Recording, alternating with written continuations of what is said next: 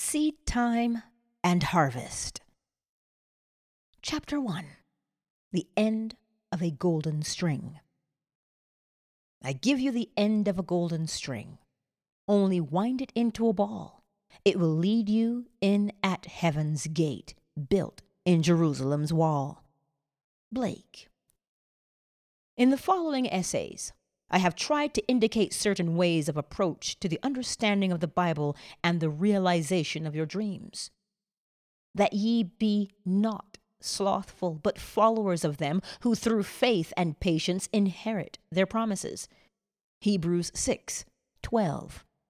Many who enjoy the old familiar verses of Scripture are discouraged when they themselves try to read the Bible as they would any other book, because, quite excusably, they do not understand that the Bible is written in the language of symbolism. Not knowing that all of its characters are personifications of the laws and functions of mind, that the Bible is psychological rather than history, they puzzle their brains over it for a while and then give up. It is all too mystifying. To understand the significance of its imagery, the reader of the Bible must be imaginatively awake. According to the Scriptures, we sleep with Adam and wake with Christ. That is, we sleep collectively and wake individually. And the Lord God caused a deep sleep to fall upon Adam, and he slept. Genesis 2:21. If Adam, or generic man, is in a deep sleep, then his experiences as recorded in the Scriptures must be a dream. Only he who is awake can tell his dream. And only he would understand the symbolism of dreams, can interpret the dream. Neville Goddard, Seed Time and Harvest. And they said one to another, Did not our heart burn within us, while he talked with us by the way, and while he opened to us the Scriptures? Luke 24:32. The Bible is a revelation of the laws and functions of mind expressed in the language of that twilight realm into which we go when we sleep. Because the symbolic language of this twilight realm is much the same for all men, the recent explorers of this realm, human imagination, call it the collective unconscious. The purpose of this book, however, is not to give you a complete definition of biblical symbols or exhaustive interpretations of its stories. All I hope to have done is to have indicated the way in which you are most likely to succeed in realizing your desires.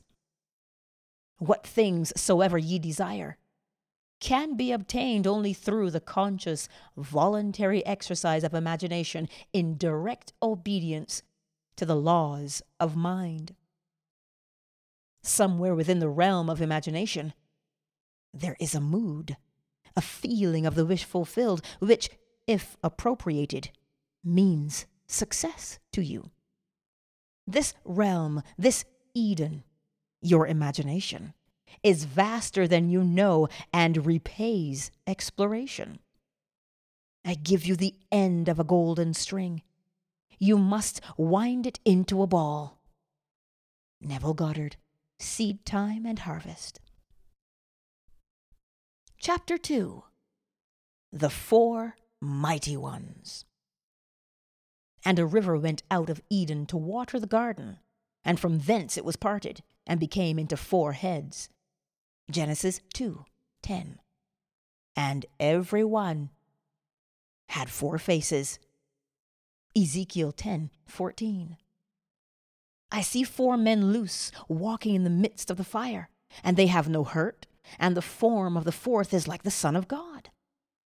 Daniel 3:25. Four mighty ones are in every man. Blake. The four mighty ones constitute the selfhood of man, or God in man. There are four mighty ones in every man, but these four mighty ones are not four separate beings, separated one from the other, as are the fingers of his hand. The four mighty ones are four different aspects of his mind and differ from one another in function and character without being four separate selves inhabiting one man's body. The four mighty ones may be equated with the four Hebrew characters, Yod, He, Waw, He, from right to left, which form the four-lettered mystery name of the creative power, Yahweh, or even occasionally as Jehovah. From and combining within itself the past, present, and future forms of the verb to be. The Tetragrammaton is revered as the symbol of the creative power in man. I am. The creative four functions in man reaching forth to realize in actual material phenomena qualities latent in itself. We can best understand the four mighty ones by comparing them to the four most important characters in the production of a play. All the world's a stage, and all the men and women merely players. They have their exits and their entrances, and one man in his time plays many parts. As You Like It, Act 2, Scene 7. The producer, the author, the director, and the actor are the four most important characters in the production of a play. In the drama of life, the producer's function is to suggest the theme of a play. This he does in the form of a wish, such as, I wish I were successful. I wish I could take a trip. I wish I were married, and so on. But to appear on the world's stage, these general themes must somehow be specified and worked out in detail. It is not enough to say, I wish I were successful. That is too vague. Successful at what? However, the first mighty one only suggests a theme. The dramatization of the theme is left to the originality of the second mighty one, the author. In dramatizing the theme, the author writes only the last scene of the play, but this scene he writes in detail. The scene must dramatize the wish fulfilled. He mentally constructs as lifelike a scene as possible of what he would experience had he realized his wish. When the scene is clearly visualized, the author's work is done. The third mighty one in the production of life's play is the director. The director's tasks are to see that the actor remains faithful to the script and to rehearse him over and over again until he is natural in the part. This function may be likened to a controlled and consciously directed attention, an attention focused exclusively on the action, which implies that the wish is already realized. The form of the fourth is like the Son of God, human imagination, the actor. This fourth mighty one performs within himself, in imagination, the predetermined action which implies the fulfillment of the wish. This function does not visualize or observe the action. This function actually enacts the drama and does it over and over again until it takes on the tones of reality. Without the dramatized vision of fulfilled desire, the theme remains a mere theme and sleeps forever in the vast chambers of unborn themes, nor without the co-operant attention, obedient to the dramatized vision of fulfilled desire, will the vision perceived attain objective reality. The four mighty ones are the four quarters of the human soul. The first is Jehovah's King, who suggests the theme.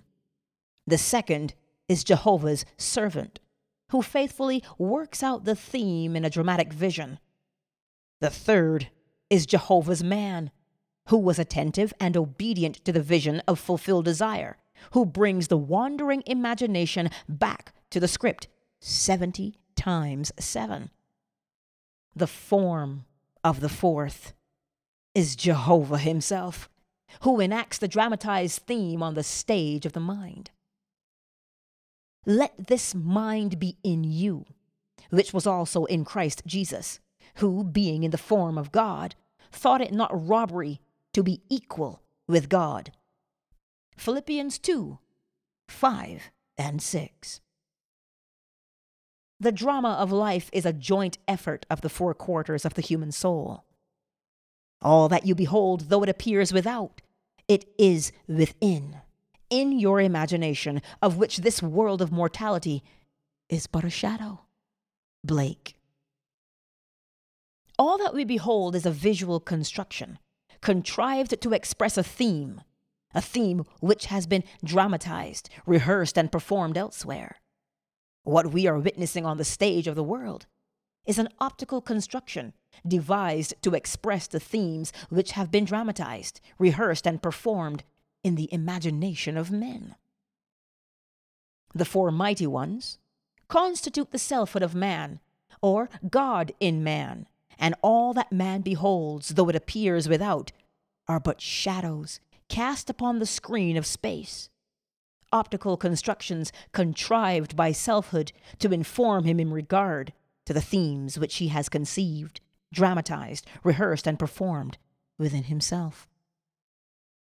The creature was made subject unto vanity, that he may become conscious of selfhood and its functions.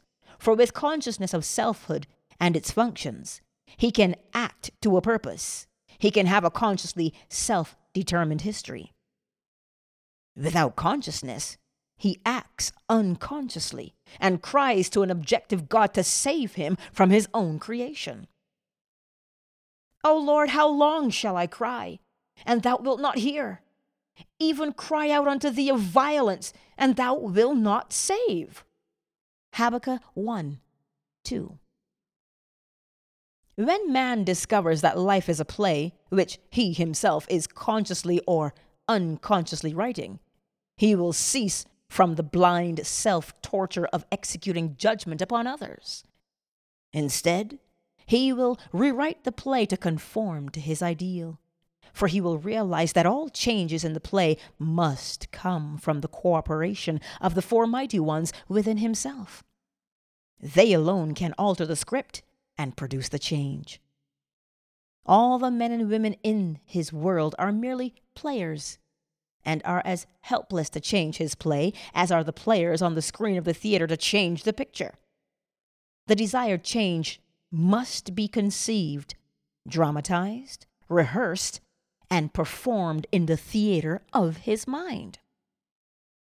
When the fourth function, the imagination, has completed its task of rehearsing the revised version of the play until it is natural, then the curtain will rise upon this so seemingly solid world, and the mighty four will cast a shadow of the real play upon the screen of space. Men and women will automatically play their parts to bring about the fulfillment of the dramatized theme. The players, by reason of their various parts in the world's drama, become relevant to the individual's dramatized theme, and because relevant, are drawn into his drama. They will play their parts, faithfully believing all the while that it was they themselves who initiated the parts they play. This they do because thou, Father, art in me, and I in thee, I in them, and thou in me. John 17, 21 and 23. I am involved in mankind. We are one. We are all playing the four parts of producer, author, director, and actor in the drama of life. Some of us are doing it consciously, others unconsciously. It is necessary that we do it consciously. Only in this way can we be certain of a perfect ending to our play. Then we shall understand why we must become conscious of the four functions of the one God within ourselves, that we may have the companionship of God as his sons. Man should not stay a man. His aim should be higher, for God will only gods accept as company. Angelus Silesius. In January of 1946, I took my wife and little daughter to Barbados in the British West Indies for a holiday. Not knowing there were any difficulties in getting a return passage, I had not booked ours before leaving New York. Upon our arrival in Barbados, I discovered that there were only 2 ships serving the islands, one from Boston and one from New York. I was told there was no available space on either ship before September. As I had commitments in New York for the first week in May, I put my name on the long waiting list for the April sailing. A few days later, the ship from New York was anchored in the harbor. I observed it very carefully and decided that this was the ship we should take. I returned to my hotel and determined on an inner action that would be mine were we actually sailing on that ship. I settled down into an easy chair in my bedroom to lose myself in this imaginative action. In Barbados, we take a motor launch or rowboat out into the deep harbor when we embark on a large steamer. I knew I must catch the feeling that we were sailing on that ship. I chose the inner action of stepping from the tender and climbing up the gangplank of the steamer. The first time I tried, my attention wandered after I had reached the top of the gangplank. I brought myself back down and tried again and again. I do not recall how many times I carried out this action in my imagination until I reached the deck and looked back at the port with the feeling of sweet sadness at departing. I was happy to be returning to my home in New York, but nostalgic in saying goodbye to the lovely island and our family and friends. I do recall that in one of my many attempts at walking up the gangplank in the feeling that I was sailing, I fell asleep. After I awoke, I went about the usual social activities of the day and evening. The following morning, I received a call from the steamship company requesting me to come down to their office and pick up our tickets for the April sailing. I was curious to know why Barbados had been chosen to receive the cancellation and why I, at the end of the long waiting list, was to have the reservation. But all that the agent could tell me was that a cable had been received that morning from New York, offering passage for 3. I was not the first the agent had called, but for reasons she could not explain, those she had called said that now they found it inconvenient to sail in April. We sailed on April the 20th and arrived in New York on the morning of May the 1st. In the production of my play, The Sailing on a Boat That Would Bring Me to New York by the 1st of May, I played the 4 most important characters in my drama. As the producer, I decided to sail on a specific ship at a certain time. Playing the part of the author, I wrote the script. I visualized the inner action which confirmed to the outer action I would take if my desire were realized. As the director, I rehearsed myself, the actor, in that imagined action of climbing the gangplank until that action felt completely natural.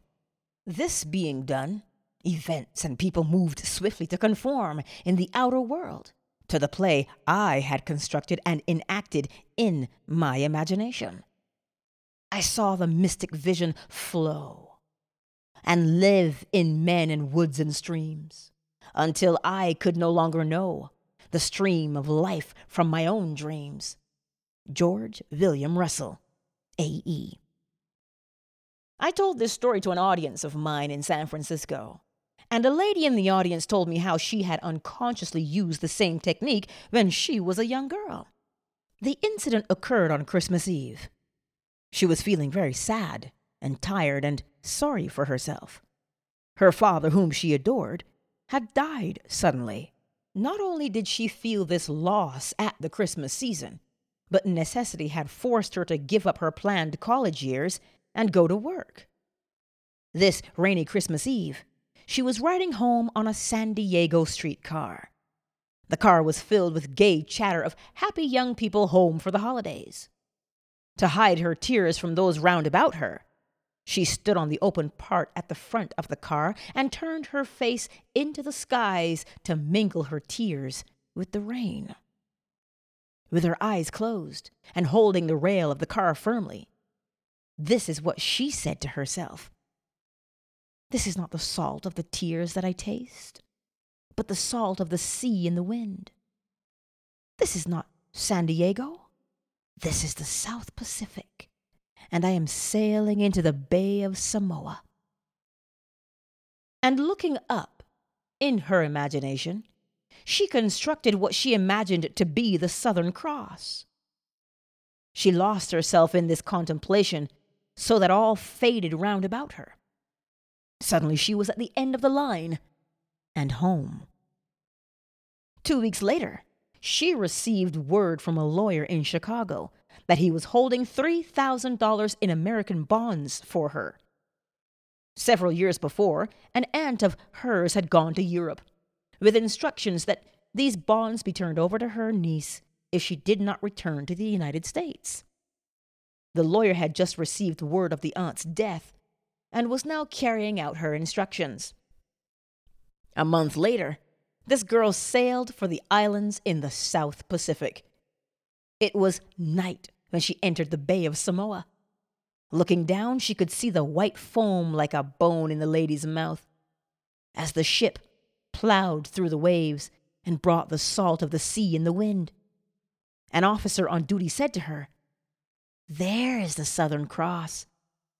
And looking up, she saw the Southern Cross as she had imagined it.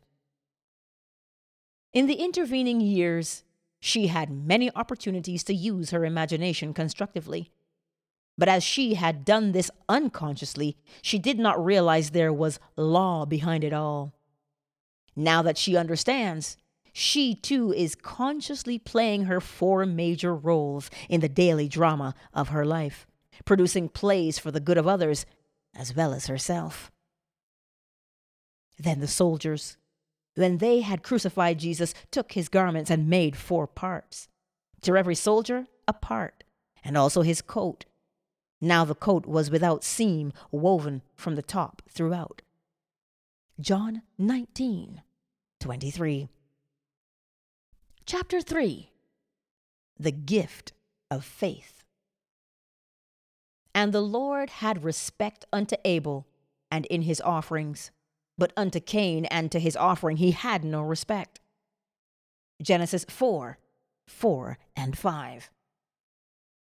If we search the scriptures, we will become aware of a far deeper meaning in the above quotation than that which a literal reading would give us. The Lord is no other than your own consciousness. Say unto the children of Israel, I am hath sent me unto you. Exodus 3:14. I am is the self-definition of the Lord. Cain and Abel, as the grandchildren of the Lord, can be only personifications of 2 distinct functions of your own consciousness. The author is really concerned to show the 2 contrary states of the human soul, and he has used 2 brothers to show these states. The 2 brothers represent 2 distinct outlooks on the world possessed by everyone. One is the limited perception of the senses, and the other is an imaginative view of the world. Cain, the first view, is a passive surrender to appearances and an acceptance of life on the basis of the world without, a view which inevitably leads to unsatisfied longing or a contentment with disillusion. Abel, the second view, is a vision of fulfilled desire, lifting man above the evidence of the senses to that state of relief where he no longer pines with desire. Ignorance of the second view is a soul on fire. Knowledge of the second view is the wing whereby it flies to the heaven of fulfilled desire. Come, eat my bread and drink of the wine that I have mingled. Forsake the foolish and live. Proverbs 9:56.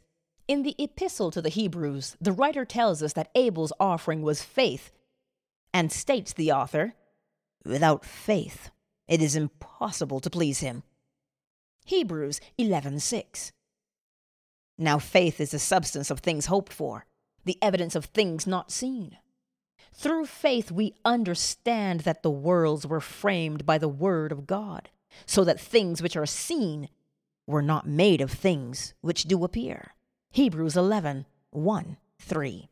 Cain offers the evidence of the senses, which consciousness, the Lord, rejects, because acceptance of this gift as a mold of the future would mean the fixation and perpetuation of the present state forever. The sick would be sick, the poor would be poor, the thief would be a thief, the murderer a murderer, and so on, without hope of redemption. The Lord, or consciousness, has no respect for such passive use of imagination, which is the gift of Cain. He delights in the gift of Abel, the active, voluntary, loving exercise of the imagination on behalf of man for himself and others. Let the weak man say, I am strong. Joel 3:10. Let man disregard appearances and declare himself to be the man he wants to be. Let him imagine beauty where his senses reveal ashes, joy where they testify to mourning, riches where they bear witness to poverty. Only by such active voluntary use of imagination can man be lifted up and Eden restored. The ideal is always waiting to be incarnated, but unless we ourselves offer the ideal to the Lord, our consciousness, by assuming that we are already that which we seek to embody, it is incapable of birth. The Lord needs his daily lamb of faith to mold the world in harmony with our dreams. By faith, Abel offered unto God a more excellent sacrifice than Cain. Hebrews 11:4. Faith sacrifices the apparent fact for the unapparent truth. Faith holds fast to the fundamental truth that through the medium of an assumption, invisible states become visible facts. For what is faith unless it is to believe what you do not see? St. Augustine. Just recently, I had the opportunity to observe the wonderful results of one who had the faith to believe what she did not see. A young woman asked me to meet her sister and her 3-year-old nephew. He was a fine, healthy lad with clear blue eyes and an exceptionally fine, unblemished skin. Then she told me her story. At birth, the boy was perfect in every way, save for a large, ugly birthmark covering one side of his face. Their doctor advised them that nothing could be done for this type of scar. Visits to many specialists only confirmed his statement. Hearing the verdict, the aunt set herself the task of proving her faith, that an assumption, though denied by the evidence of the senses, if persisted in, will harden into fact. Every time she thought of the baby, which was often, she saw in her imagination an 8-month-old baby with a perfect face, without any trace of a scar. This was not easy, but she knew that in this case, that was the gift of Abel which pleased God. She persisted in her faith. She believed what was not there to be seen. The result was that she visited her sister on the child's 8th-month birthday and found him to have a perfect, unblemished skin with no trace of a birthmark ever having been present. Luck! Coincidence! Shouts Cain. No. Abel knows that these are names given by those who have no faith to the works of faith. We walk by faith, not by sight. 2 Corinthians 5:7. When reason and the facts of life oppose the idea you desire to realize, and you accept the evidence of your senses and the dictates of reason as the truth, you have brought the Lord, your consciousness, the gift of Cain. It is obvious that such offerings do not please him. Life on earth is a training ground for image making. If you use only the molds which your senses dictate, there will be no change in your life. You are here to live the more abundant life, so you must use the invisible molds of imagination and make results and accomplishments the crucial test of your power to create. Only as you assume the feeling of the wish fulfilled and continue therein, are you offering the gift that pleases. When Abel's gift is my attire, then I'll realize my desire. The prophet Malachi complains that man has robbed God. But ye say, wherein have we robbed thee? In tithes and offerings? Malachi 3:8. Facts based upon reason and the evidence of the senses which oppose the idea-seeking expression rob you of the belief in the reality of the invisible state. But faith is the evidence of things not seen, and through it God calleth those things which be not as though they were. Romans 4:17. Call the thing not seen. Assume the feeling of your wish fulfilled, that there may be meat in mine house, and prove me now herewith, saith the Lord of hosts, if I will not open you the windows of heaven and pour you out a blessing, that there shall not be room enough to receive it. Malachi 3:10.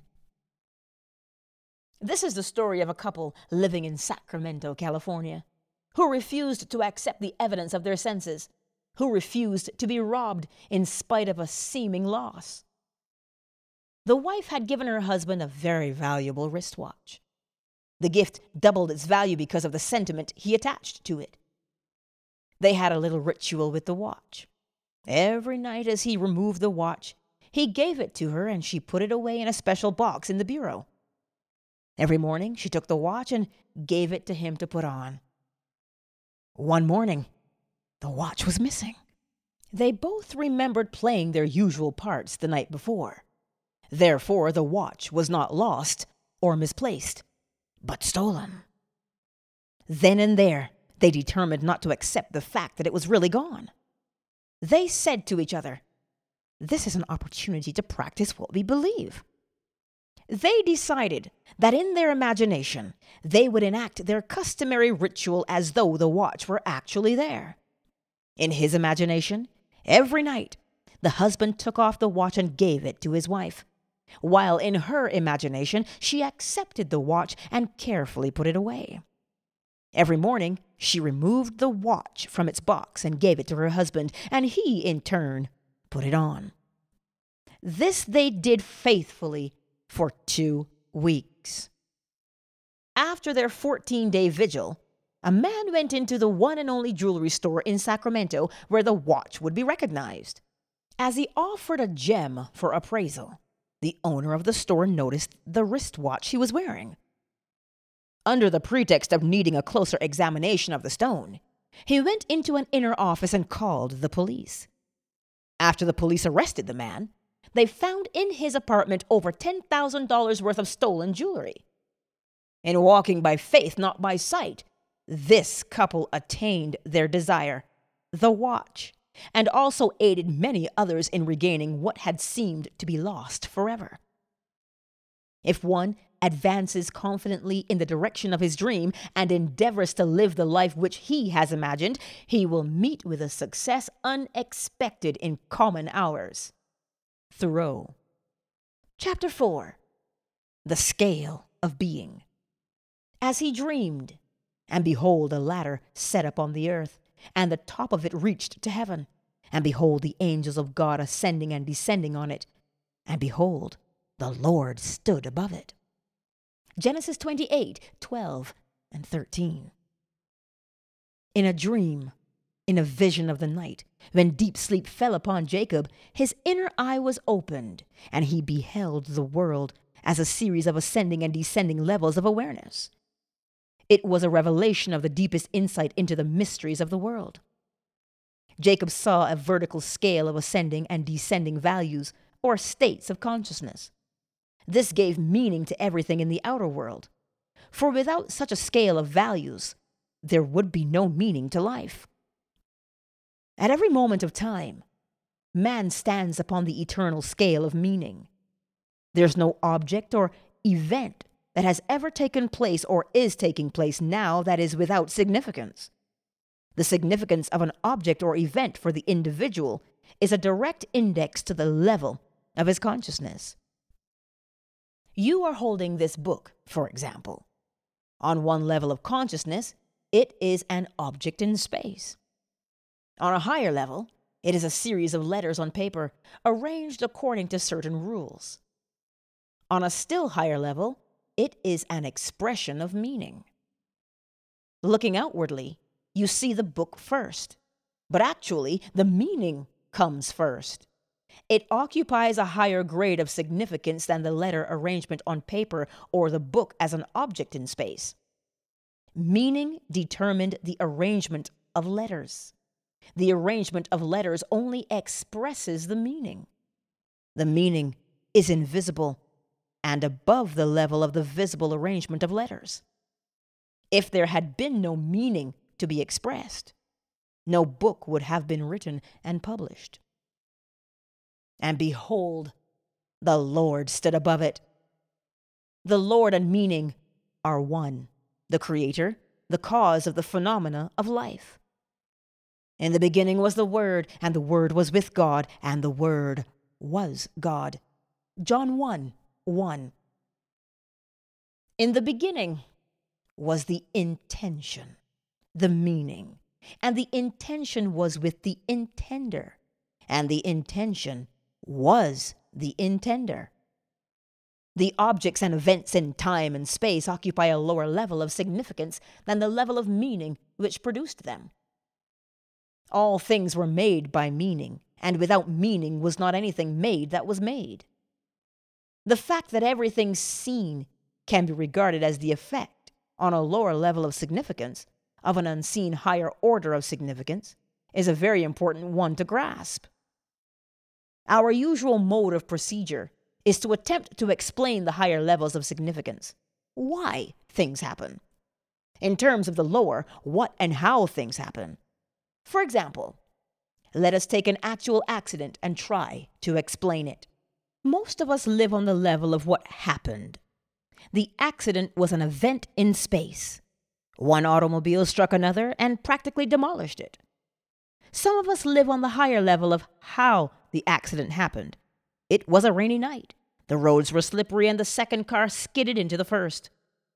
On rare occasions, a few of us reach the highest or causal level of why such an accident occurs. Then we become aware of the invisible, the state of consciousness which produced the visible event. In this case, the ruined car was driven by a widow who, though she felt she could not afford to, greatly desired to change her environment. Having heard that, by the proper use of her imagination, she could do and be all she wished to be, this widow had been imagining herself actually living in the city of her desire. At the same time, she was living in a consciousness of loss, both personal and financial. Therefore, she brought upon herself an event which was seemingly another loss. But the sum of money the insurance company paid her allowed her to make the desired change in her life. When we see the why behind the seeming accident, the state of consciousness that produced the accident, we are led to the conclusion that there is no accident. Everything in life has its invisible meaning. The man who learns of an accident, the man who knows how it happened, and the man who knows why it happened are on 3 different levels of awareness in regard to that accident. On the ascending scale, each higher level carries us a step in advance towards the truth of the accident. We should strive constantly to lift ourselves to the higher level of meaning, the meaning that is always invisible and above the physical event. But remember, the meaning or cause of the phenomena of life can be found only within the consciousness of man. Man is so engrossed in the visible side of the drama of life, the side of what has happened and how it happened, that he rarely rises to the invisible side of why it happened. He refuses to accept the prophet's warning that things which are seen were not made of things that do appear. Hebrews 11:3. His descriptions of what has happened and how it happened are true in terms of his corresponding level of thought. But when he asks why it happened, All physical explanations break down, and he is forced to seek the why or meaning of it on the invisible and higher level. The mechanical analysis of events deals only with external relationships of things. Such a course will never reach the level which holds the secret of why the events happen. Man must recognize that the lower and visible sides flow from the invisible and higher level of meaning. Intuition is needed to lift us up to the level of meaning, to the level of why things happen. Let us follow the advice of the Hebrew prophet of old and lift up our eyes unto the hills, within ourselves, and observe what is taking place there. See what ideas we have accepted as true, what states we have consented to, what dreams, what desires, and above all, what intentions. It is from these hills that all things come to reveal our stature, our height, on the vertical scale of meaning. If we lift our eyes to Thee in me who works behind the veil, we will see the meaning of the phenomena of life. Events appear on the screen of space to express the different levels of consciousness of man. A change in the level of his consciousness automatically results in a change of the phenomena of his life. To attempt to change conditions before he changes the level of consciousness from whence they came is to struggle in vain. Man redeems the world as he ascends the vertical scale of meaning. We saw in the analogy of the book that as consciousness was lifted up to the level where man could see meaning expressed in the arrangement of its letters, it also included the knowledge that the letters were arranged according to certain rules, and that such arrangements, when printed on paper and bound together, formed a book. What is true of the book is true of every event in the world. They shall not hurt or destroy in all my holy mountain, for the earth shall be full of the knowledge of the Lord as the waters cover the sea. Isaiah 11:9. Nothing is to be discarded. All is to be redeemed. Our lives ascending the vertical scale of meaning towards an ever-increasing awareness, an awareness of things of higher significance, are the process whereby this redemption is brought to pass. As man arranges letters into words and words into sentences to express meaning, in like manner, life arranges circumstances, conditions, and events to express the unseen meanings or attitudes of men.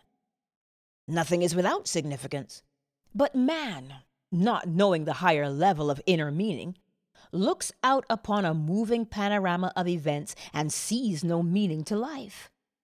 There is always a level of meaning determining events and their essential relationship to our lives. Here is a story that will enable us to seize the good in things seeming evil, to withhold judgment, and to act aright amid unsolved problems. Just a few years ago, our country was shocked by a seeming injustice in our midst. The story was told on radio and television, as well as in the newspapers. You may recall the incident. The body of a young American soldier killed in Korea was returned to his home for burial. Just before the service, his wife was asked a routine question. Was her husband a Caucasian? When she replied that he was an Indian, burial was refused. This refusal was in accordance with the laws of that community, but it aroused the entire nation. We felt incensed that anyone who had been killed in the service of his country should be denied burial anywhere in his country. The story reached the attention of the President of the United States, and he offered burial with full military honors in Arlington National Cemetery. After the service, the wife told reporters that her husband had always dreamed of dying a hero and having a hero's burial service with full military honors. When we in America had to explain why progressive, intelligent people like ourselves not only enacted but supported such laws in our great land of the free and the brave, we were hard put for an explanation. We as observers had seen only what happened and how it happened. We failed to see why it happened. That burial had to be refused if that lad was to realize his dream.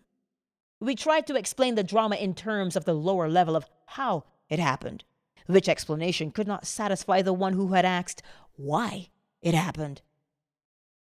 The true answer, viewed from the level of higher meaning, would be such a reversal of our common habits of thinking that it would be instantly rejected.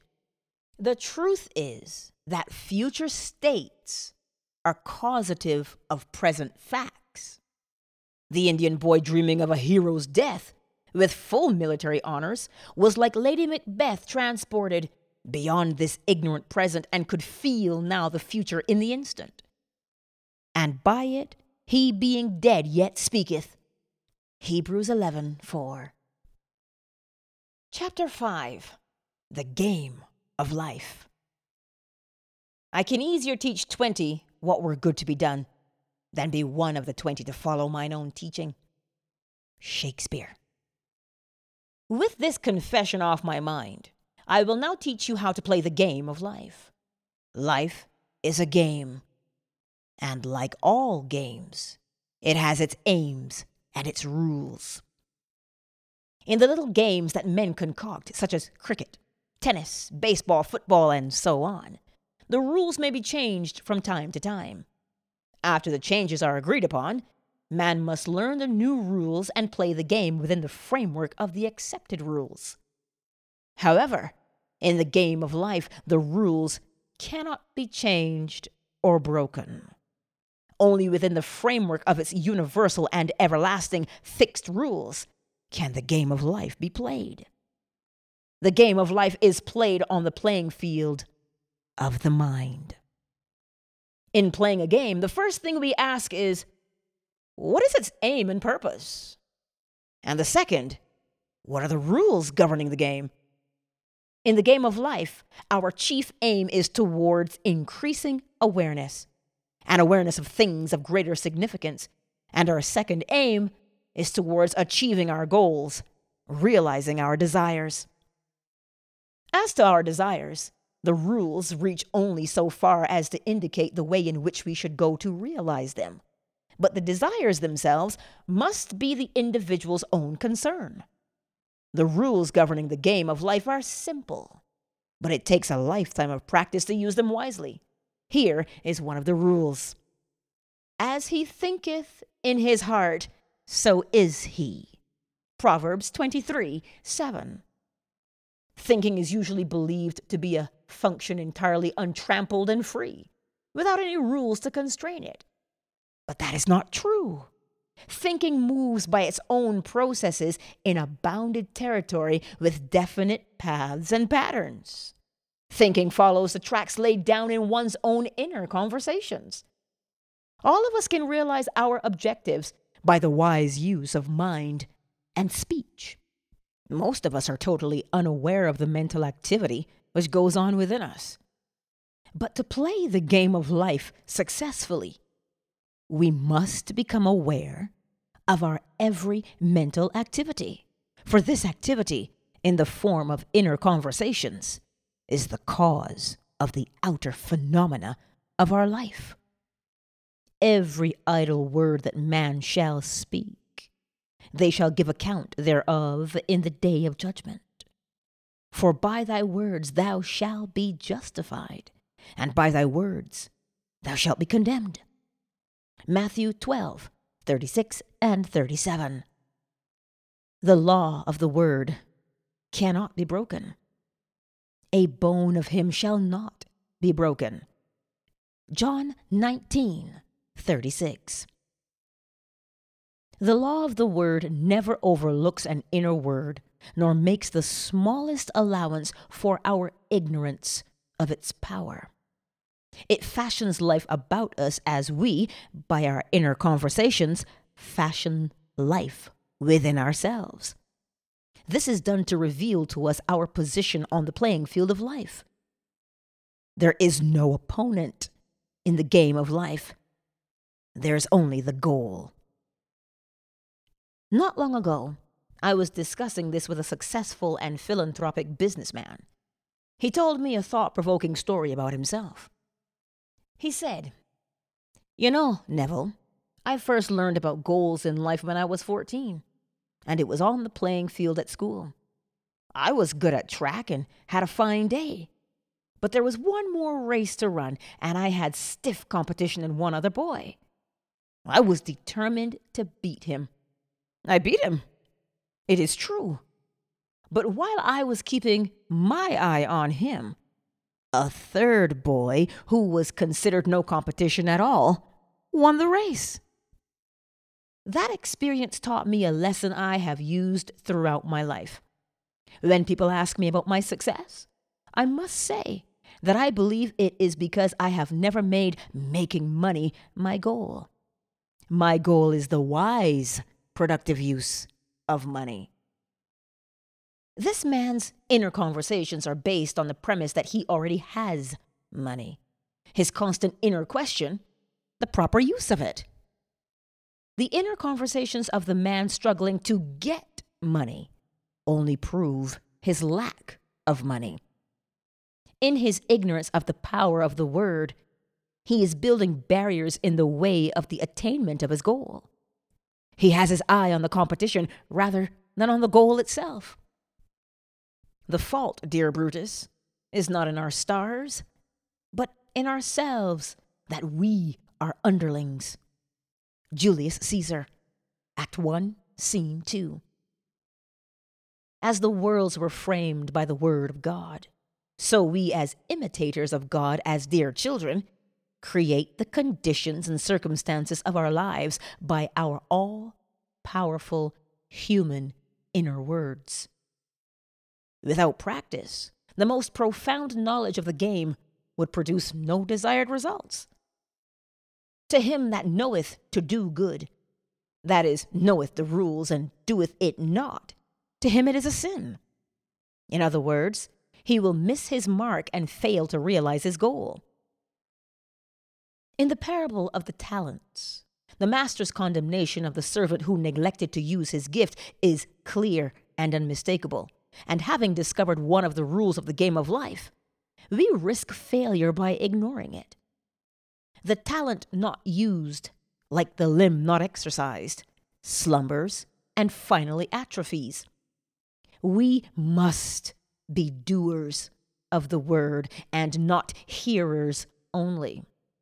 Since thinking follows the tracks laid down in one's own inner conversations, not only can we see where we are going on the playing field of life by observing our inner conversations, but also we can determine where we will go by controlling and directing our inner talking. What would you think and say and do were you already the one you want to be? Begin to think and say and do this inwardly. You are told that there is a rod in heaven that revealeth secrets. And you must always remember that heaven is within you.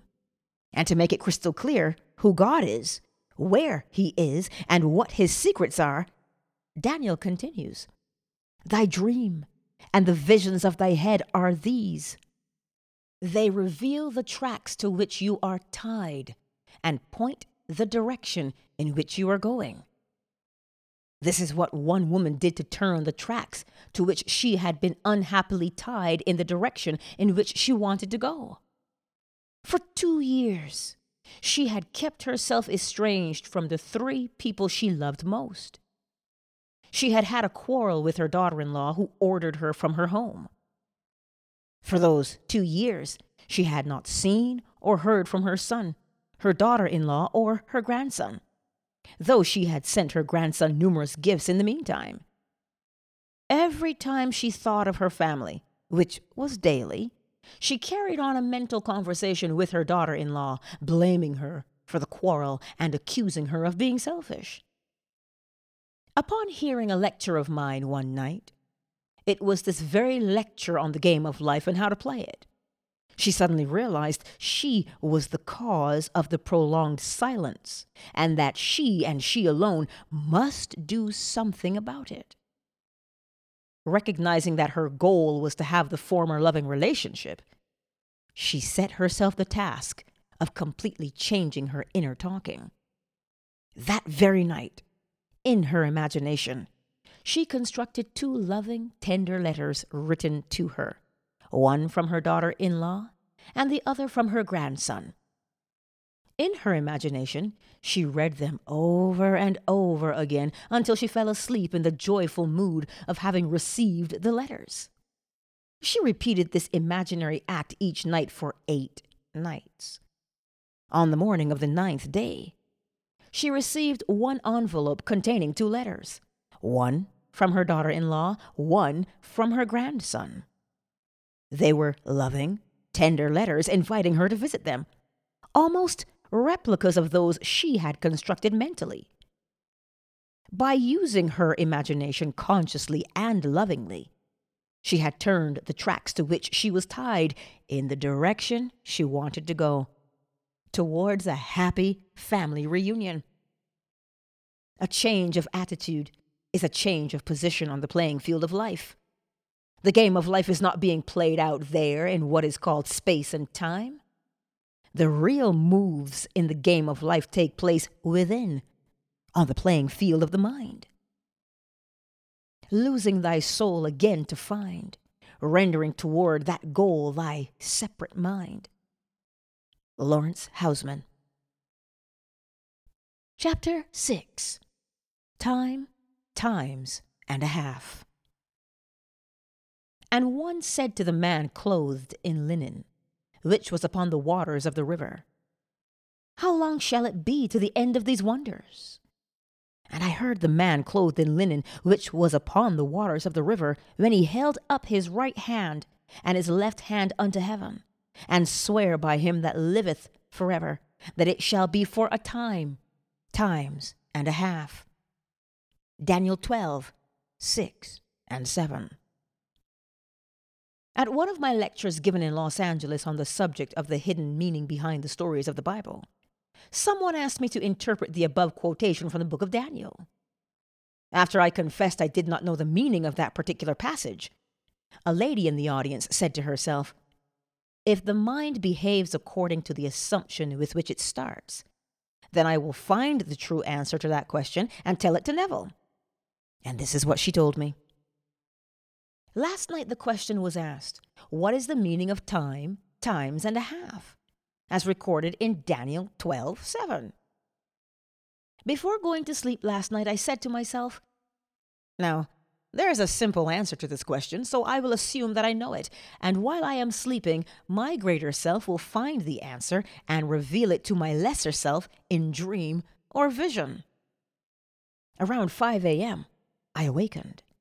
It was too early to rise, so remaining in bed, I quickly fell into that half-dreamy state between waking and sleeping.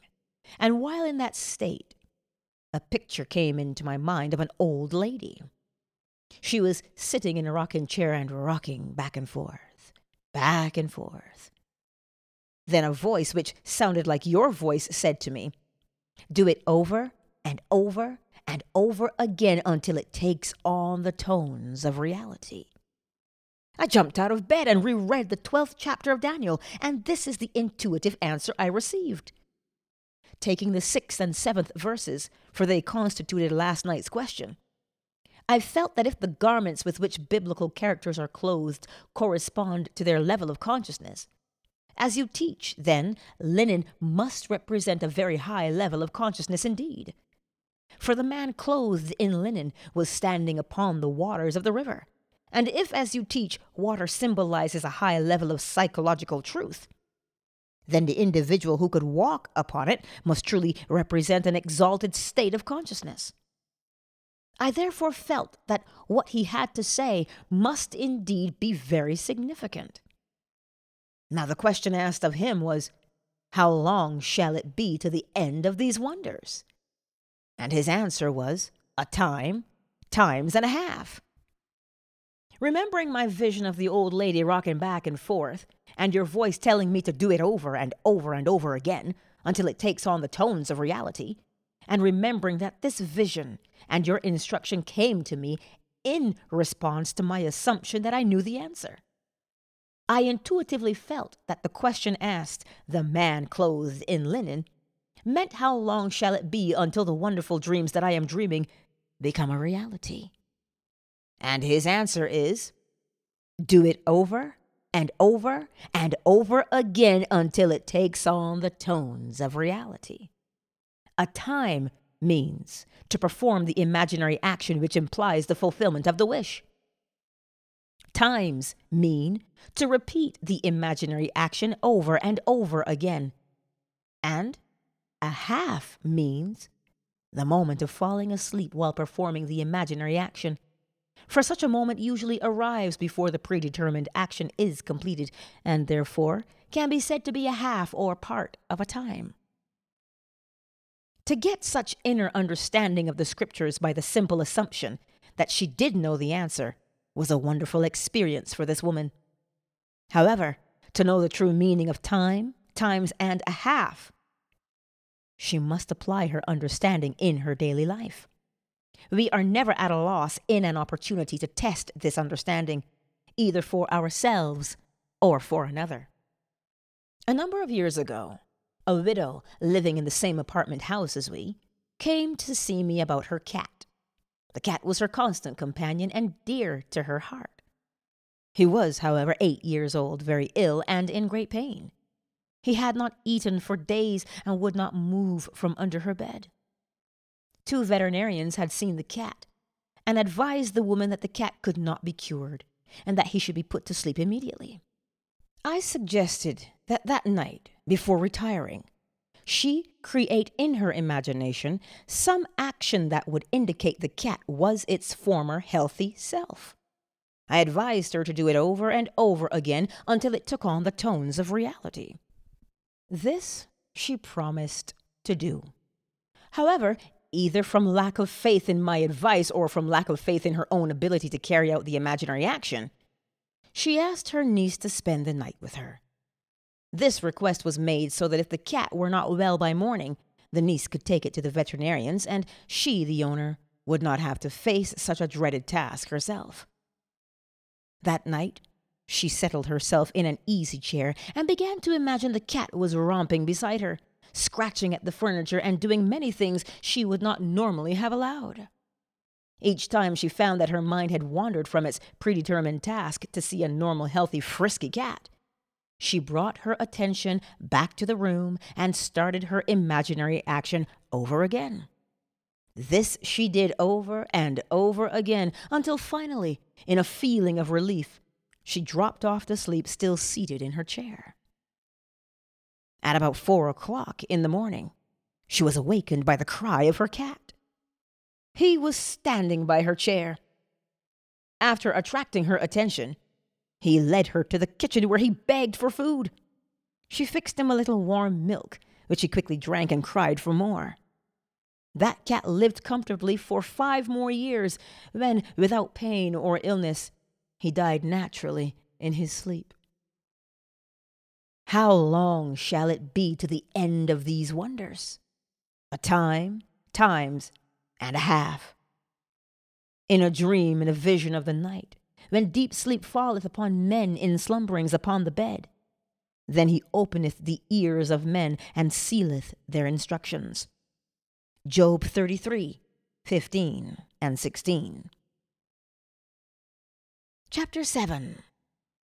Be ye wise as serpents.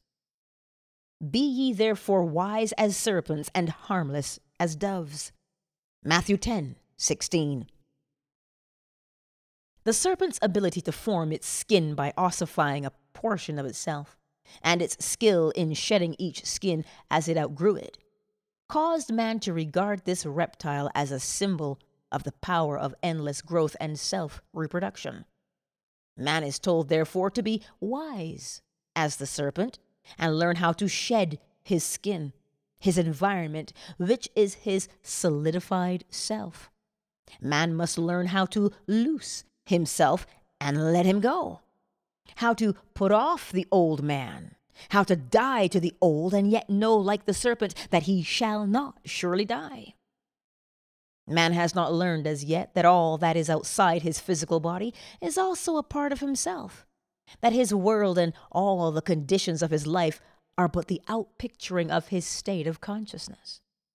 When he knows this truth, he will stop the futile struggle of self-contention and, like the serpent, let the old go and grow a new environment.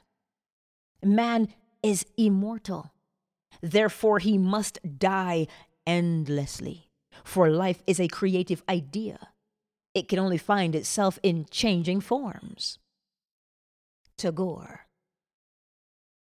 In ancient times, serpents were also associated with the guardianship of treasure or wealth. The injunction to be wise as serpents is the advice to man to awaken the power of his subtilized body, his imagination, that he, like the serpent, may grow and outgrow, die and yet not die. For from such deaths and resurrections alone, shedding the old and putting on the new, shall come fulfillment of his dreams and the finding of his treasures. As the serpent was more subtle than any beast of the field which the Lord God had made, Genesis 3:1, even so, imagination is more subtle than any creature of the heavens which the Lord God had created. Imagination is the creature that was made subject to vanity, not willingly, but by reason of him who hath subjected the same in hope. For we are saved by hope, but hope that is seen is not hope. For what a man seeth, why doth he yet hope for it? But if we hope for that we see not, then do we have patience to wait for it? Romans 8:20, 24, and 25. Although the outer or natural man of the senses is interlocked with his environment, the inner or spiritual man of imagination is not thus interlocked. If the interlocking were complete, the charge to be wise as serpents would be in vain. Were we completely interlocked with our environment, we could not withdraw our attention from the evidence of the senses and feel ourselves into the situation of our fulfilled desire, in hope that that unseen state would solidify as our new environment. But there's a natural body and there's a spiritual body. 1 Corinthians 15:44. The spiritual body of imagination is not interlocked with man's environment. The spiritual body can withdraw from the outer man of sense and environment and imagine itself to be what it wants to be. And if it remains faithful to the vision, imagination will build for man a new environment in which to live. This is what is meant by the statement, I go to prepare a place for you. And if I go and prepare a place for you, I will come again and receive you unto myself, that where I am, there ye may be also. John 14:2 and 3. The place that is prepared for you need not be a place in space. It can be health, wealth, companionship, anything that you desire in this world. Now, how is the place prepared? You must first construct as lifelike a representation as possible of what you would see and hear and do if you were physically present and physically moving about in that place. Then, with your physical body immobilized, you must imagine that you are actually in that place and are seeing and hearing and doing all that you would see and hear and do if you were there physically. This you must do over and over again until it takes on the tones of reality. When it feels natural, the place has been prepared as the new environment for your outer or physical self. Now you may open your physical eyes and return to your former state. The place is prepared, and where you have been in imagination, there you shall be in the body also. How this imagined state is realized physically is not the concern of you, the natural or outer man. The spiritual body, on its return from the imagined state to its former physical state, created an invisible bridge of incident to link the two states. Although the curious feeling that you were actually there and that the state was real is gone, as soon as you open your eyes upon the old familiar environment, nevertheless, you are haunted with the sense of a double identity, with the knowledge that there's a natural body and there's a spiritual body. When you, the natural man, have had this experience, you will go automatically across the bridge of events, which leads to the physical realization of your invisibly prepared place.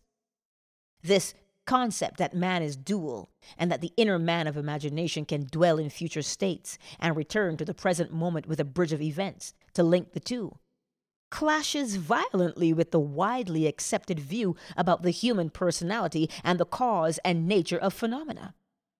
Such a concept demands a revolution in current ideas about the human personality and about space, time, and matter. The concept that man, consciously or unconsciously, determines the conditions of life by imagining himself into these mental states leads to the conclusion that this supposedly solid world is a construction of mind, a concept which at first common sense rejects. However, we should remember that most of the concepts which common sense at first rejected, man was afterward forced to accept. These never-ending reversals of judgment which experience has forced upon man led Professor Whitehead to write, "Heaven knows what seeming nonsense may not tomorrow be demonstrated truth. The creative power in man sleeps and needs to be awakened. Awake thou that sleepest, and arise from the dead." Ephesians 5:14. Wake from the sleep that tells you the outer world is the cause of the conditions of your life. Rise from the dead past and create a new environment. Know ye not that ye are the temple of God, and that the Spirit of God dwelleth in you? 1 Corinthians 3:16. The Spirit of God is you in your imagination, but it sleeps and needs to be awakened in order to lift you off the bar of the senses where you have so long lain stranded. The boundless possibilities open to you as you become wise as serpents is beyond measure. You will select the ideal conditions you want to experience and the ideal environment you want to live in. Experiencing these states in imagination until they have sensory vividness, you will externalize them as surely as the serpent now externalizes its skin. After you have outgrown them, then you will cast them off as easily as the snake throws her enameled skin. The more abundant life, the whole purpose of creation, cannot be saved through death and resurrection. God desired form, so he became man. And it is not enough for us to recognize his spirit at work in creation. We must see his work in form and say that it is good, even though we outgrow the form forever and ever. He leads through widening chambers of delight to where throbs rapture near an end that aye recedes, because his touch is infinite and lends a yonder to all ends. And I, if I be lifted up from the earth, will draw all men unto me. John 12:32. If I be lifted up from the evidence of the senses to the state of consciousness I desire to realize, and remain in that state until it feels natural, I will form that state around me, and all men will see it. But how to persuade man this is true? That imaginative life is the only living. That assuming the feeling of the wish fulfilled is the way to the more abundant life, and not the compensation of the escapist. That is the problem. To see as though widening chambers of delight, what living in the realms of imagination means, to appreciate and enjoy the world, one must live imaginatively. One must dream and occupy his dream, then grow and outgrow the dream forever and ever. The unimaginative man who will not lose his life on one level that he may find it on a higher level is nothing but a Lot's wife, a pillar of self-satisfied salt. On the other hand, those who refuse form as being unspiritual and who reject incarnation as separate from God are ignorant of the great mystery. Great is the mystery. God was manifest in the flesh. Your life expresses one thing, and one thing only: your state of consciousness. Everything is dependent upon that. As you, through the medium of imagination, assume a state of consciousness, that state begins to clothe itself in form. It solidifies around you as the serpent's skin ossifies around it. But you must be faithful to the state. You must not go from state to state, but rather wait patiently in the one invisible state until it takes on form and becomes an objective fact. Patience is necessary, but patience will be easy after your first success in shedding the old and growing the new, for we are able to wait according as we have been rewarded by understanding in the past. Understanding is the secret of patience.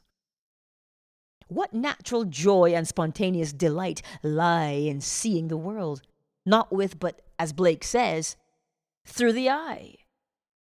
Imagine that you are seeing what you want to see, and remain faithful to your vision. Your imagination will make for itself a corresponding form in which to live. All things are made by imagination's power. Nothing begins except in the imagination of man. From within, out is the law of the universe. As within, so without. Man turns outward in his search for truth. But the essential thing is to look within. Truth is within ourselves. It takes no rise from outward things, whate'er you may believe. There is an inmost center in us all, where truth abides in fullness, and to know rather consists in opening out a way whence the imprisoned splendor may escape, than in effecting entry for a light supposed to be without. Browning, Paracelsus. I think you will be interested in an instance of how a young woman shed the skin of resentment and put on a far different kind of skin. The parents of this woman had separated when she was 6 years old, and she had lived with her mother. She rarely saw her father, but once a year he sent her a $5 check for Christmas. Following her marriage, he did increase the Christmas gift to $10. After one of my lectures, she was dwelling on my statement that man's suspicion of another is only a measure of his own deceitfulness, and she recognized that she had been harboring resentment towards her father for years.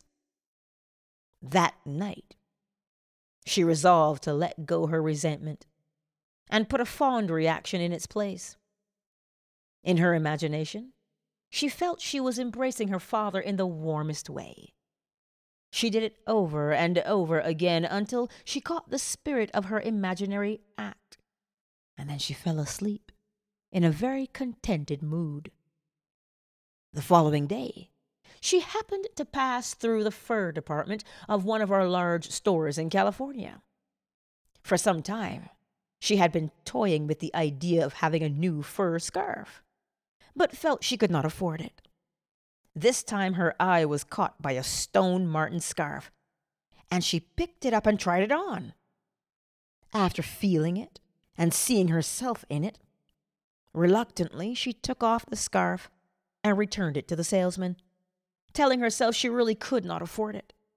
As she was leaving the department, she stopped and thought, "Neville tells we can have whatever we desire if we will only capture the feeling of already having it." In her imagination, she put the scarf back on, felt the reality of it, and went about her shopping, all the while enjoying the imagined wearing of it. This young woman never associated these two imaginary acts. In fact, she had almost forgotten what she had done until a few weeks later on Mother's Day, The doorbell rang unexpectedly. There was her father. As she embraced him, she remembered her first imaginary action. As she opened the package he had brought her, the first gift in these many years, she remembered her second imaginary action. For the box contained a beautiful stone marten scarf. Ye are gods, and all of you are children of the Most High. Psalm 82, 6. Be ye therefore wise as serpents, and harmless as doves. Matthew 10, 16. Chapter 8. The Water and the Blood. Except a man be born again, he cannot see the kingdom of God. John 3, 3. But one of the soldiers with a spear pierced his side, and forthwith came there out blood and water. John 19, 34. This is he that came by water and blood, even Jesus Christ, not by water only, but by water and blood. 1 John 5, 6. According to the gospel of the Epistle of John, not only must man be born again, but he must be born again of water and blood. These two inward experiences are linked with two outward rites, baptism and communion. But the two outward rites, baptism, to symbolize birth by water, and the wine of communion to symbolize acceptance of the blood of the Savior, cannot produce the real birth or radical transformation of the individual, which is promised to man. The outward use of water and wine cannot bring about the desired change of mind. We must, therefore, look for the hidden meaning behind the symbols of water and blood. The Bible uses many images to symbolize truth, but the images used symbolize truth on different levels of meaning. On the lowest level, the image used is stone. For example, a great stone was upon the well's mouth, and thither were all the flocks gathered, and they rolled the stone from the well's mouth and watered the sheep. Genesis 29, 2 and 3. They sank into the bottom as a stone. Exodus 15, 5. When a stone blocks the well, it means that people have taken these great symbolical revelations of truth literally. When someone rolls the stone away, it means that an individual has discovered beneath the allegory or parable its psychological life germ or meaning. This hidden meaning which lies behind the literal words is symbolized by water. It is this water, in the form of psychological truth, that he then offers to humanity. The flock of my pasture are men. Ezekiel 34, 31. The literal-minded man who refuses the cup of water, psychological truth offered him, sinks into the bottom as a stone. He remains on the level where he sees everything in pure objectivity. Without any subjective relationship, he may keep all the commandments written on stone, literally, and yet break them psychologically all day long. He may, for example, not literally steal the property of another, and yet see the other in want. To see another in want is to rob him of his birthright as a child of God, for we are all children of the Most High. And if children, then heirs, heirs of God, and joint heirs with Christ. Romans 8, 17.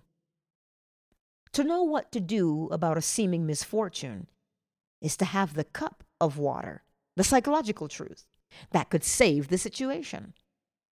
But such knowledge is not enough. Man must not only fill the water pots of stone with water, that is, discover the psychological truth, into wine. This he does by living a life according to the truth which he has discovered.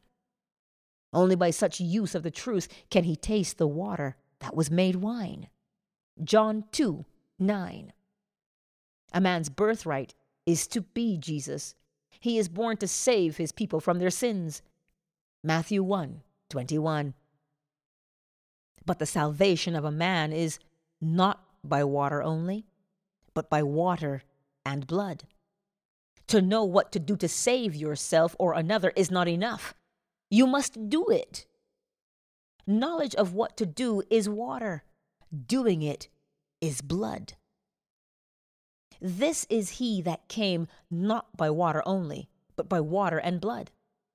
The whole of this mystery is in the conscious, active use of imagination to appropriate that particular state of consciousness that would save you or another from the present limitation.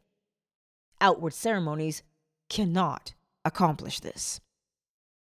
There shall meet you a man bearing a pitcher of water. Follow him. And wheresoever he shall go in, say ye to the good man of the house, The master saith, Where is the guest chamber, where I shall eat the Passover with my disciples? And he will show you a large upper room furnished and prepared there. Make ready for us. Whatever you desire is already furnished and prepared. Your imagination can put you in touch inwardly with that state of consciousness. If you imagine that you are already the one you want to be, you are following the man bearing a pitcher of water.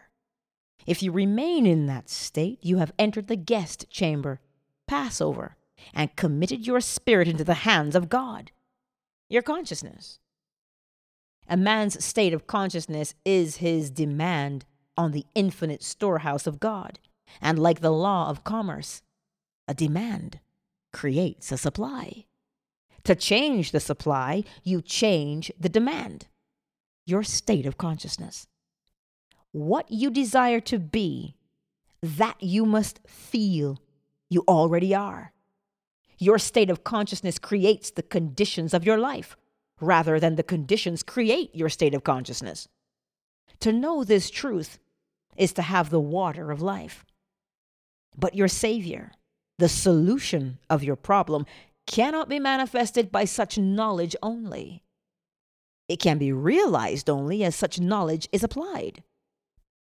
Only as you assume the feeling of your wish fulfilled and continue therein, is your side pierced from whence cometh blood and water. In this manner only is Jesus, the solution of your problem, realized. For thou must know that in the government of the mind thou art thine own Lord and Master, that there will rise up no fire in the circle or whole circumference of thy body and spirit, unless thou awakes it thyself. God is your consciousness. His promises are conditional. Unless the demand, your state of consciousness, is changed, the supply, the present conditions of your life remain as they are. As we forgive, as we change our mind, the law is automatic.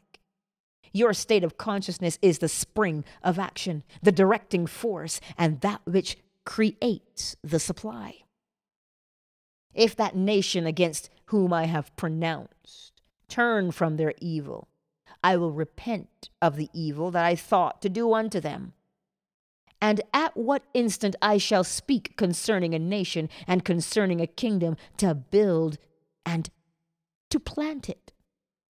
If it do evil in my sight, that it obey not my voice, then I will repent of the good wherewith I said I would benefit them.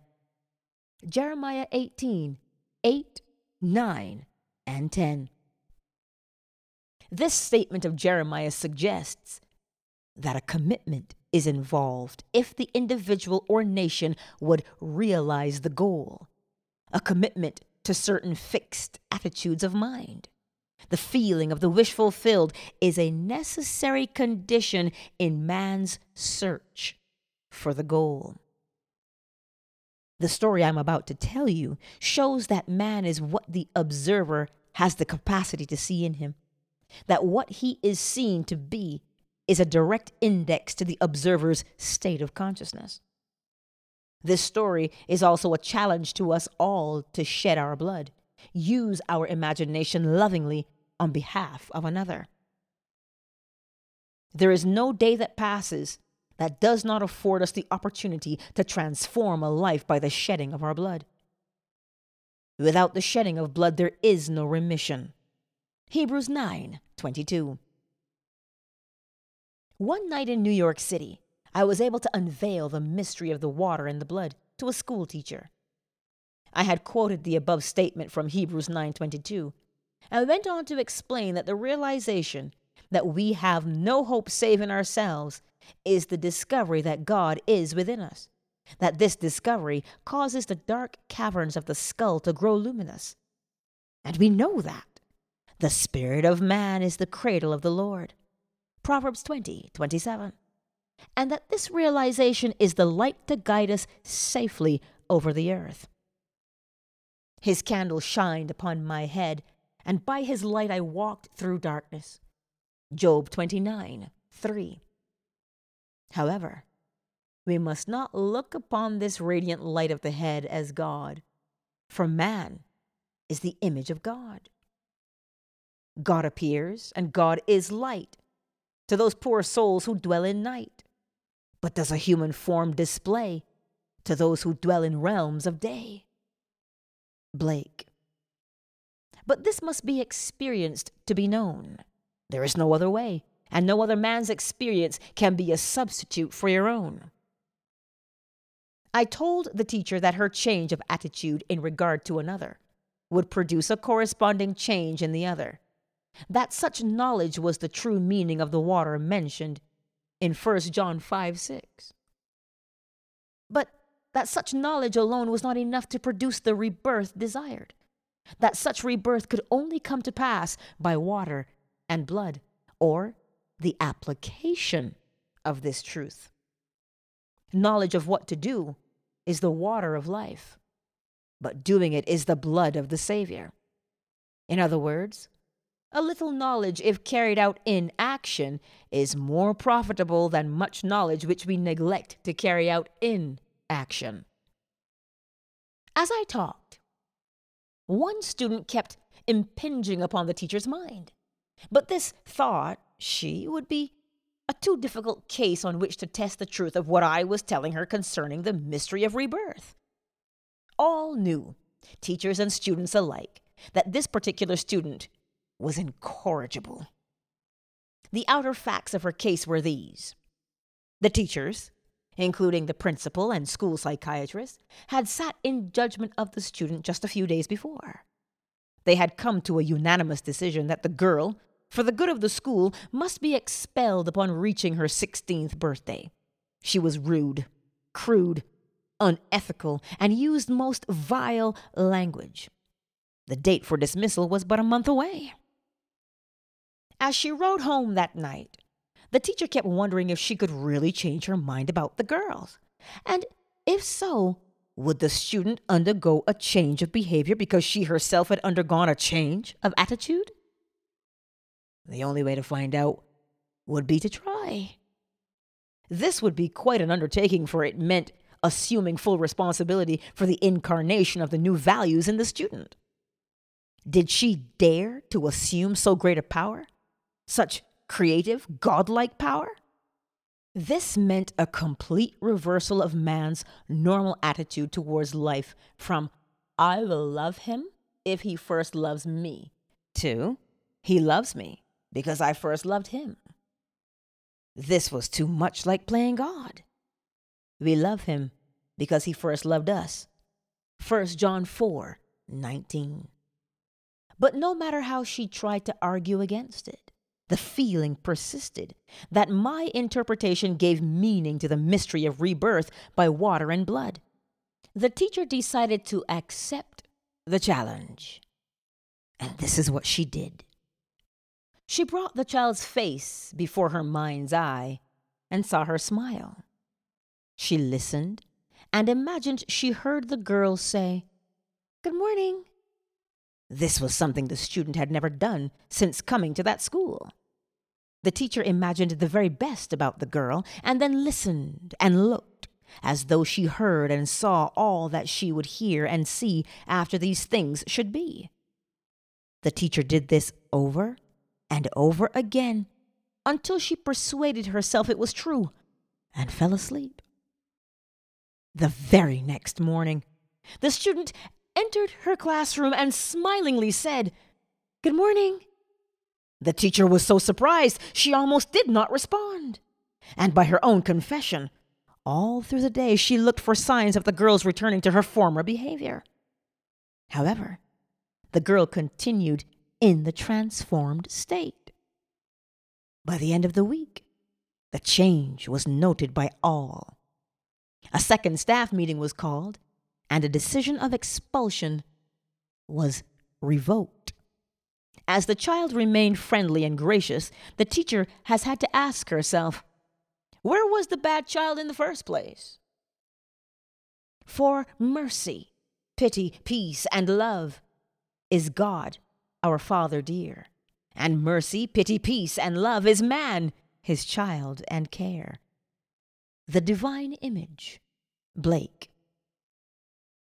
Transformation is in principle always possible, for the transformed being lives in us, and it is only a question of becoming conscious of it.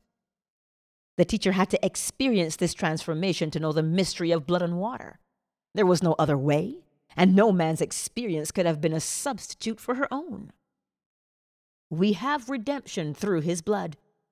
Ephesians 1:7.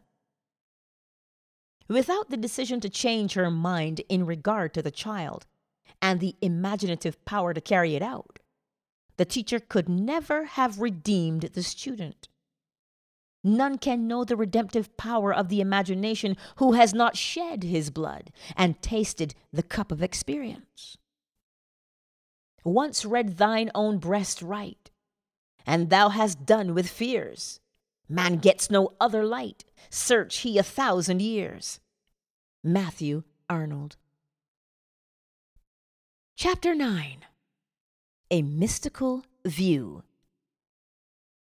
And with many such parables spake he the word unto them, as they were able to hear it. But without a parable spake he not unto them. And when they were alone, he expounded all things to his disciples. Mark 4:33 and 34. This collection of parables, which is called the Bible, is a revelation of truth expressed in symbolism to reveal the laws and purposes of the mind of man. As we become aware of deeper meanings in the parables than those which are usually assigned to them, we are apprehending them mystically. For example, let us take a mystical view of the advice given to the disciples in Matthew 10:10. We read that as the disciples were ready to teach and practice the great laws of mind which had been revealed to them, they were told not to provide shoes for the journey. A disciple is one who disciplines his mind that he may consciously function and act on higher and higher levels of consciousness. The shoe was chosen as a symbol of vicarious atonement, or the spirit of, let me do it for you, because the shoe protects the wearer and shields him from impurities by taking them upon himself. The aim of the disciple is always to lead himself and others from the bondage of dependency into the liberty of the sons of God. Hence the advice, take no shoes. Accept no intermediary between yourself and God. Turn from all who would offer to do for you what you should do and could do far better yourself. Earth's crammed with heaven, and every common bush of fire with God. But only he who sees takes off his shoes. Elizabeth Barrett Browning. Verily I say unto you, inasmuch as ye have done it unto me, of the least of these, my brethren, ye have done it unto me. Matthew 25:40. Every time you exercise your imagination on behalf of another, be it good, bad, or indifferent, you have literally done that to Christ. for Christ is awakened human imagination. Through the wise and loving use of imagination, man clothes and feeds Christ. And through ignorant and fearful misuse of imagination, man disrobes and scourges Christ. Let none of you imagine evil in your hearts against your neighbor. Zechariah 8:17 is sound but negative advice. A man may stop misusing his imagination on the advice of a friend. He may be negatively served by the experience of others and learn not to imagine, but that is not enough. Such lack of use of the creative power of imagination could never clothe and feed Christ. The purple robe of the Son of God is woven not by not imagining evil, but by imagining the good, by the active, voluntary, and loving use of imagination. Whatsoever things are of good report, if there be any virtue, and if there be any praise, think on these things. Philippians 4:8. King Solomon made himself a chariot of the wood of Lebanon. He made the pillars thereof of silver, the bottom thereof of gold, the covering of it of purple, the midst thereof being paved with love. Song of Solomon 3:9 and 10. The first thing we notice is King Solomon made himself. That is what every man must eventually do. Make himself a chariot of the wood of Lebanon. By chariot, the writer of this allegory means mind, in which stands the spirit of wisdom. Solomon, controlling the four functions of mind that he may build a world of love and truth. And Joseph made ready his chariot and went up to meet Israel his father. What tributaries follow him to Rome to grace in captive bonds his chariot wheels? If man does not make himself a chariot of the wood of Lebanon, then his will be like Queen Mab's. She is the fairy's midwife. Her chariot is an empty hazelnut. The wood of Lebanon was the mystic's symbol of incorruptibility. To a mystic, it is obvious what King Solomon made himself. Silver typified knowledge, gold symbolized wisdom, and purple clothed or covered the incorruptible mind with the red of love and the blue of truth. And they clothed him with purple. Mark 15:17. Incarnate, incorruptible, fourfold wisdom, clothed in purple, love and truth, the purpose of man's experience on earth. Love is the sage's stone. It takes gold from the clod. It turns naught into aught, transforms me into God. Angelus Silesius. The End.